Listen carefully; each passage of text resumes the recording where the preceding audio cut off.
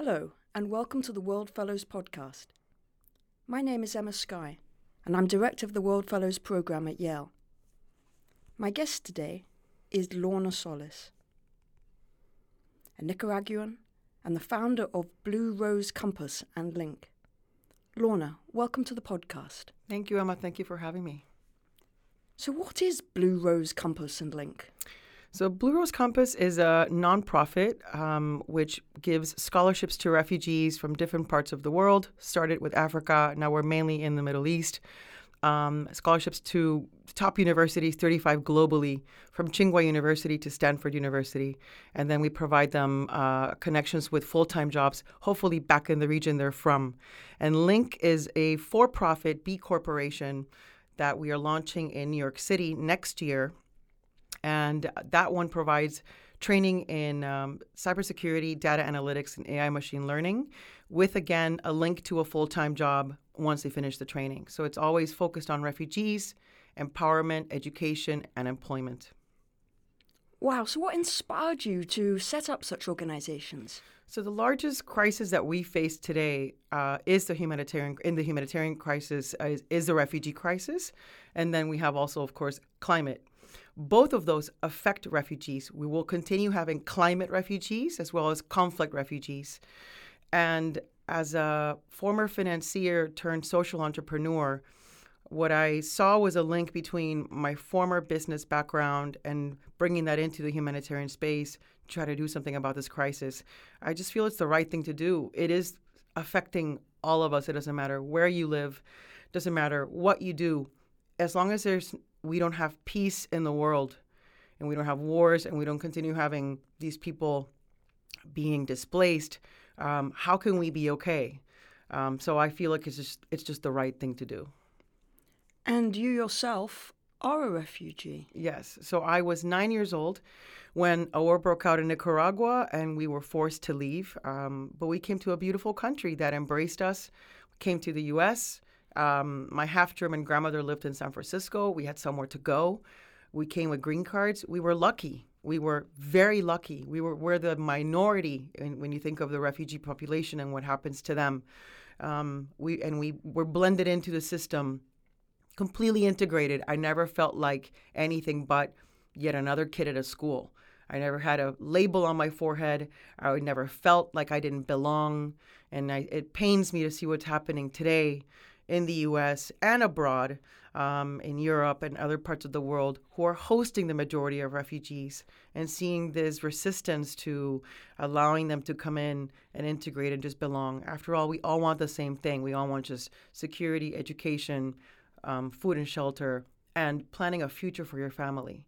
And we're not giving this to them. How has President Trump's travel ban affected your work? I was actually at the State Department the day the first ban came down, and I was there for a meeting, which was a follow-up meeting from President Obama's Leadership Summit on Refugees, which I'm a part of that coalition. So we were in this room. I mean, this is for like a movie or a TV series. We're in this room discussing U.S. and refugee agenda. But in the room, we also had friends from other parts of the world who were also focusing on refugees. We had representation from Germany, the UK, Sweden, Australia, and other countries that I'm forgetting right now. And so when the ban came down, we're in the middle of a meeting. And of course, we had people from PRM in the meeting, and they didn't even know this was happening. So we scratched the agenda. This was very sad. We scratched the entire agenda where it said U.S. next to it. And we just focused on all the other countries that were there visiting because we knew we had no control and no idea as to what would be happening in the U.S. anymore. I lost 20 scholarships in the U.S. this year. That means 20 depressed families, not just kids, but families, because they had all their hopes that they were coming to the U.S., they were going to have a great education. And, these kids are it for the family. They feel that this kid going to school is going to be their salvation. So the weight on these kids for being able to do something with themselves is huge because they know they have to provide for their families afterwards. So this was horrible. I mean, I lost around $2.5 million worth of in-kind donations of scholarships. I mean, it's a huge blow. And then we had a scramble trying to find where to send them. But of course, all the schools had applications were done for this year, so they're now a year behind. And we're scrambling still on finding them placements, mostly in Europe and some in the Middle East. But I can't bring anyone here. They're all on that list is my list. So I'm not bringing anyone here until this president is no longer the president of the U.S. because I don't know if today some can come and then tomorrow they're deported and we can't take that chance.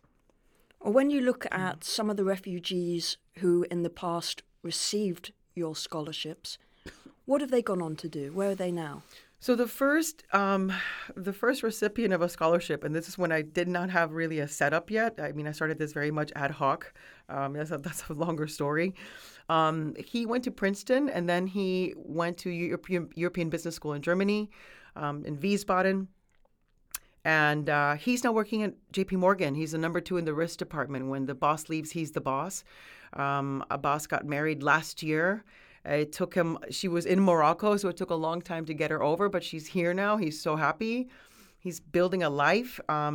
He's brought family over from Dadaab refugee camp, which is where he was coming from. He's a Somali. I have a brilliant student, Lynke, who is a Palestinian. She was living in Lebanon. She's working at MasterCard today in Dubai, doing phenomenally well. They didn't even give her the whole probation time. They gave her a full-time job before the probation was done because they were just so impressed by her. They said, why wait? So they just took her in full-time, which for a Palestinian, to have a Palestinian passport in Dubai, it's very hard to get a work visa.